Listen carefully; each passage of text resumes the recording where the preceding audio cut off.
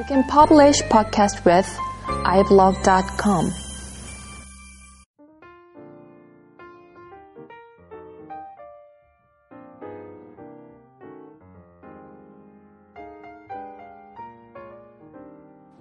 안녕하세요. 비하인드 다이제스트 100번째 시간입니다. 벌써 이제 100번이네요. 방송을 시작한 지가 한 3년이 되어 가는 것 같습니다. 2011년 2월에 시작을 했으니까요. 그때부터 지금까지 방송을 애청해 주시는 분들께 감사드리고요. 새해 복 많이 받으시길 바랍니다. 오늘도 이제 지난번에 이어서 BIM 학회에서 이제 발표하신 분들에 관련된 프로젝트 사례에 관련된 이야기를 계속해 보도록 하겠습니다. 지난 시간에는 이제 싱가포르의 BIM 사례에 실제로 이제 실무를 하신 내용들을 기반으로 해서 베이시스에서 나와서 이제 발표를 했죠. 이번에는 비정형 건축물 BIM 설계, 엔지니어링, 시공 사례에 대해서 위드웍스의 이제 김성진 이사님이신가요? 그분의 이야기를 해보도록 하겠습니다. 이것도 이제 한 1시간 정도? 한 40분인가요? 40분에서 1시간 정도 진행이 된 내용인데요. 이 중에 이제 좀 핵심적인 부분만 골라서 들려드리도록 하겠습니다. 여러 가지 사례가 많이 나왔는데요. 최근에 이제 비정형 사례 같은 경우에는, 웹피에서 이제 안쪽으로 파고드는 그런 어떤 디자인을 많이 하고 있다. 그런 또 어려움을 이제 얘기를 해주시면서 MBC 상암동 신사옥 사례를 말씀해 주셨는데요. 이 내용을 잠깐 한번 들어볼까요? 신사옥은 처음부터 제가 들어갔던 건축물 아닙니다. 근데 지금 현대건설에 현대산업개발에 시공했고, 그다음에 설계하는 시기죠.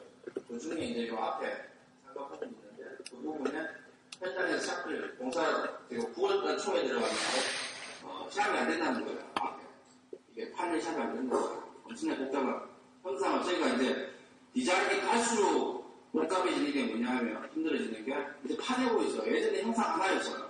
파내고 밀어내고 이제 엄청난 다양한 디자인을 하기 때문에 공법이 쫓아내기 바빠요. 직접 못 쫓아가요 이거. 근데 여기에 이제 이런 엣지 부분을 해결이 못하는 거예요. 기존 공법으로. 그래서 저희가 쫓아가서 이제 이거 어떻게 해야 될까? 공상이 없잖아요. 발주차. 조금 뒤로 돌릴게요. 물잖아요. 그래서 여기도 이제 지공업체에서 보면 이렇게 이 사람이 편하게 큐된 거죠. 큐됐는데 실제 이제 데이터를 여기도 이제 지공업체에서 제가 요청을 받고 갔던 헬프미에 받고 갔던 거예요. 어떻게 해결해? 이쪽에서는 그나마 좀 자료가 있었던 거예요. 3D 스캔한 자료. 우리 스캐닝 하잖아요. 실제는. 건축물을 어떻게 효과적으로 이용할지에 대해서 이제 여기서 답을 좀 줄 수 있는 내용이 갔었죠. 그건 지금 얘기했습니다. 스캔 좌표로 갖다 3D 스캔 데이터 클라우드, 폰트 클라우드라고 그걸 전체를 받아가지고, 왜냐면 광판이라고 저희가 찍어요, 현장에서. 근데 광판 위치마다 달라요. 찍어지면 광판에 옮겨가는 위치가 달라지고, 거기서 오차가 또 발생이거든요. 그래서 실제 이제 3D 스캔 데이터를 가지고 실측을 해서 이제 앞에 있는 아까 전면에 보던 부분인데, 그 오차를 다 3차원으로 실측을 한 거예요. 3차원 데이터. 그리고 요건 모델링 데이터입니다. 엎었을 때 실제 시공업체가 어느 정도 실측한 데이터하고. 그 데이터를 가지고 스캔 데이터하고 이제 실제 데이터하고 가지고 시공업체. 지금 프로그램이 이 정도까지 지금 다 있거든요. 그러니까 우리가 생각하는 건축 쪽에서는 그쪽만 생각하는데 실제 산업들이 엄청나게 발전하고 있어요. 화성, 자동차, 선박, 항공기. 그 기술들을 조금만 도입해서 건축은 엄청난 발전과 새로운 산업들이 이제 만들어질 수 있는 거거든요. 근데 이건 지금 들어보신 내용이 건물의 어떤 외피 설치를 위해서 철골제 이제 구조체 간의 어떤 간섭을 검토하기 위해서 3D 포인트 클라우드를 활용을 했다는 이야기를 말씀해 주신 내용이고요. 이 내용은 실은 이러한 기술들은 조선이라든지 이런 쪽에서 이미 많이 활용이 되고 있는 기술이죠. 건축 쪽에서 이런 기술들을 좀 더 적극적으로 받아들이고 검증을 하면 많은 이제 생산성이라든지 품질 개선이 있을 것이다라는 이야기를 하고 있습니다. 특히 이제 뭐 이런 어떤 그 포인트 클라우드 기반의 어떤 역설계 기술 같은 경우에는 최근에 이제 이슈가 되고 있는 뭐 3D 프린팅, 뭐 그리고 모듈러 시공, 뭐 프리패브리케이션, 뭐 이런 쪽에 이제 다 쓰이고 있는 것이죠.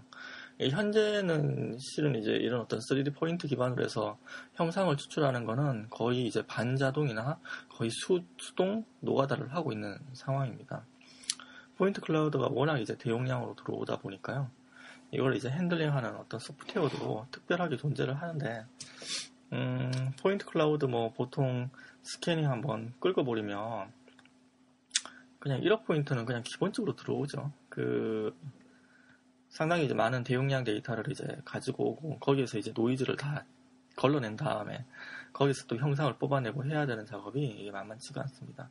어찌됐든, 이러한 기술들을 이용을 해가지고, 비정형 건축물 모델링 할 때, 패널을 이제 장착을 할 때, 기존에 이제 구조를 미리 이제 스캐닝을 해가지고, 모델링을 한 다음에 간섭 체크를 하셨다는 얘기죠.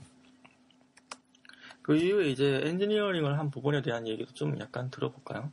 그런 부분이 구조조각이 안 되면 이게 공포를 말씀이 안 되겠는 거예요. 그래서 앞에 뻥 뚫려 있었어요. 아까 보시면 뻥 뚫려 있죠, 앞에. 이게 마감체가 모두 있는 거예요. 스판이 안 돼가지고. 그래서 일단 구조 보강부터 시켰습니다. 현장에. 먼저 구조 설계부터 해서 구조 보강을 스트럭처 보강부터 시키고, 그 다음에 패널 건조를 했습니다. 공면인데 200만 원 폭풍밀이라고 하죠. 그걸 없이 이제 디자인된 거기 때문에 거기에 맞춰서 실제 패널이 일일이 한 장 한 장 저희가 엣지 부분 특히 그걸 체크해서 패널이 공률이가 오버된다 저희가 시각적으로 봤을 때 직선에 가깝다 했을 때는 실제 패널링을 먼저 한 번 더 나눠서 하는 작업들을 이제 진행했었고, 그 다음에 디테일이 없는 부분들이 많았습니다. 그래서 패널 중에 디테일을 저희가 4개 이상 추가했었고, 그리고 그걸 3D 프린팅이라는 거, 저희가 디테일 만들고 바로 프린팅해서 확인하고 하는 작업들을 해서 시간을 줄였고요. 그 다음에 가슴 디자인, 이렇게 가슴 되고 있었던 거예요.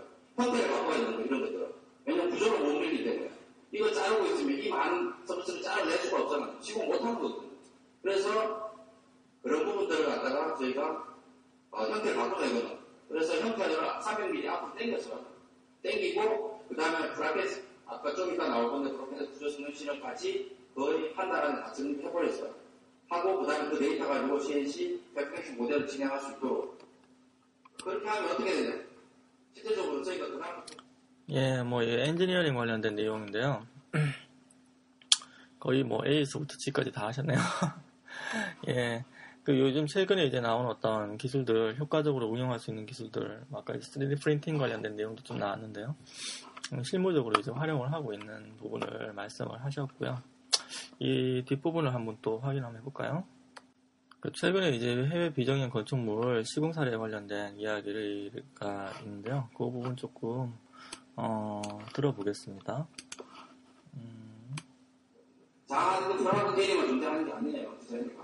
엄청난 많은 젊은 친구들이 지금 올라오고 있고 디자인들은 그걸 다 지금 내뱉고 있는 상황이에요. 그걸 누가 다 좋아할 거예요. 실제는 엄청난 인재들이 필요하다는 얘기예요. 그래서 현장의 패턴이 너무 자유로워요. 그리고 소재가 너무 자유로워요. 소재가 없어요. 지금 국내에 지금 할 수 있는 소재, 연구된 소재. 소재 개발도 또 거기 맞춰서 해야 되는데 이건 콘크리트예요. 콘크리트를 이거 그냥 아시는지 모르겠지만 찾아보세요. 엄청난 좋은 디자인을 지금 만들어내는데 실제적으로 이 베이스가 뭐냐 하면 디지털 패브리케이션입니다.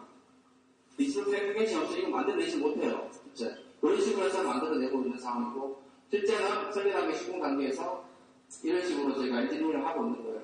거기에 맞춰서. 그리고 디지털 패브리케이션 잠깐 말씀드리면, 이런 CNC 데이터 해서 그 기계, 선박 만들듯이 이렇게 만들고 있는 상황이고. 그래서, 결론을 말씀드리면요.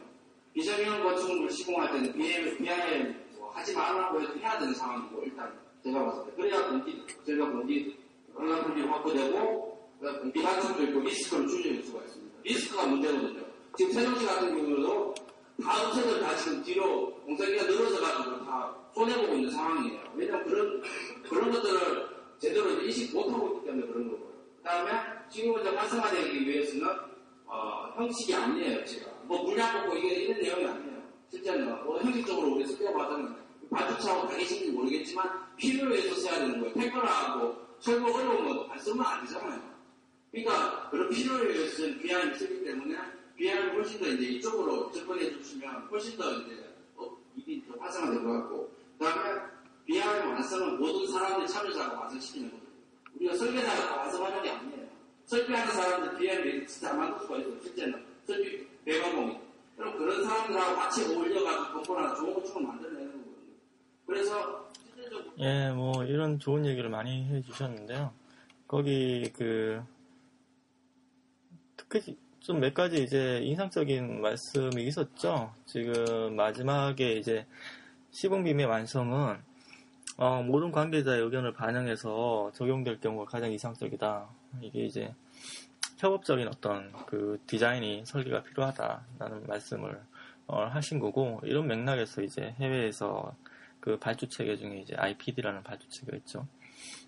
디자인 초기에 이제 많은 그 프로젝트 이해 당사자들이 모여가지고 핵심적인 모여서 이제 의사결정, 디자인에 대한 의사결정을 하는 케이스.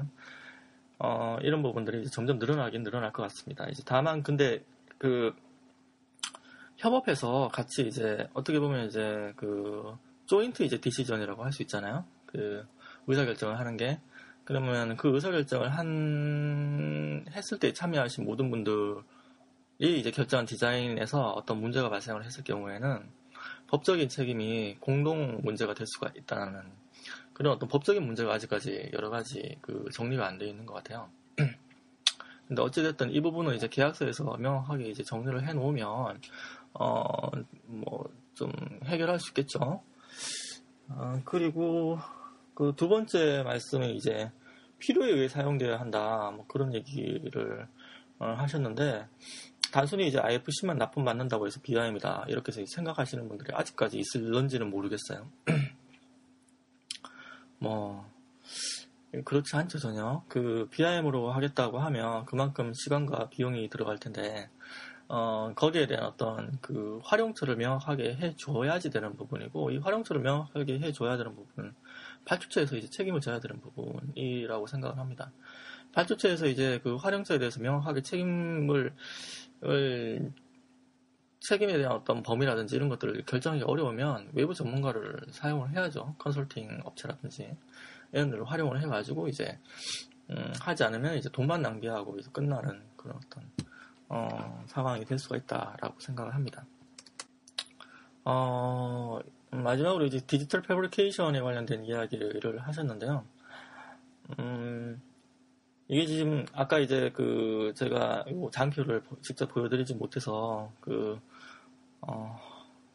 좀 이해하기가 좀 전달하기 좀 어렵긴 한데요. 일단 최근에 비정형 건축물 같은 경우에는 거의 뭐 식물 무슨 나팔꽃 뭐죠? 그 식물 그 줄기 있죠. 줄기처럼 막 꼬여지고 비비 꼬여지고 뭐 돌아가고 뭐 이런 어떤 상당히 이제 알고리즘이 DNA 속에 내재돼서 이제 나온 그런 형상들을 본따서 건축 부분에 적용을 한다든지 뭐 하는 부분들이 상당히 이제 많고요. 그걸 하려고 하다 보면 결국에는 알고리즘 기반의 어떤 디자인으로 들어가야죠. 그래서 최근에 많이 사용되는 게 이제 그래스호퍼 같은 게 사용이 되고 있는데, 그래스호퍼도 결국에는 그 프로그래밍 하는 거죠. 그냥 그 알고리즘, 디자인 알고리즘을 프로그래밍 해가지고 그 디자인을 뽑아가지고 외피를 뽑아서 그 외피를 가지고 뭐 여러 가지 이제 다른 공정에 활용하는 그런 식으로 이제 진행을 하고 있는데, 여기서 이제 얘기하는 디지털 패브리케이션은 그 뒷단계인 그 CNC 가공 뭐 이런 것까지 다 이제 포함을 한 내용입니다.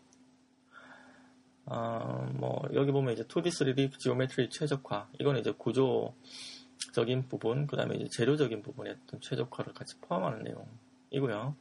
그 다음에 비정형 시공공법의 적용, 그 다음에 이제 도면화를 시켜야 되겠죠. 공사비 산정하는 것도 상당히 좀 이슈가 되고요. 좌표 관리도 이제 상당히 이제 중요하다라는 얘기를 하고 있습니다. 보통 디자인 하시는 분이 건축가 분들이 외피의 특정 좌표 부분들은 건들지 말라는 그런 어떤 그 계약서상에 명시를 하고 들어오시는 경우가 꽤 많기 때문에요. 이런 부분들은 이제 건들지 말고 다른 부분을 건드려서 이제 비정형 구조적으로 안정이 된 그리고 재료도 이제 최소화시킨 그런 어떤 결과물을 만들어내야 되겠죠. 그래서 그런 부분도 이제 말씀을 하셨고요. 예, 오늘은 뭐 이 정도까지 하도록 하겠습니다. 다음에 또 그 뒷부분에 대한 이야기를 계속 나눔을 해보도록 하겠습니다. 새해 복 많이 받으시고요. 즐거운 주말 되시길 바랍니다. 감사합니다.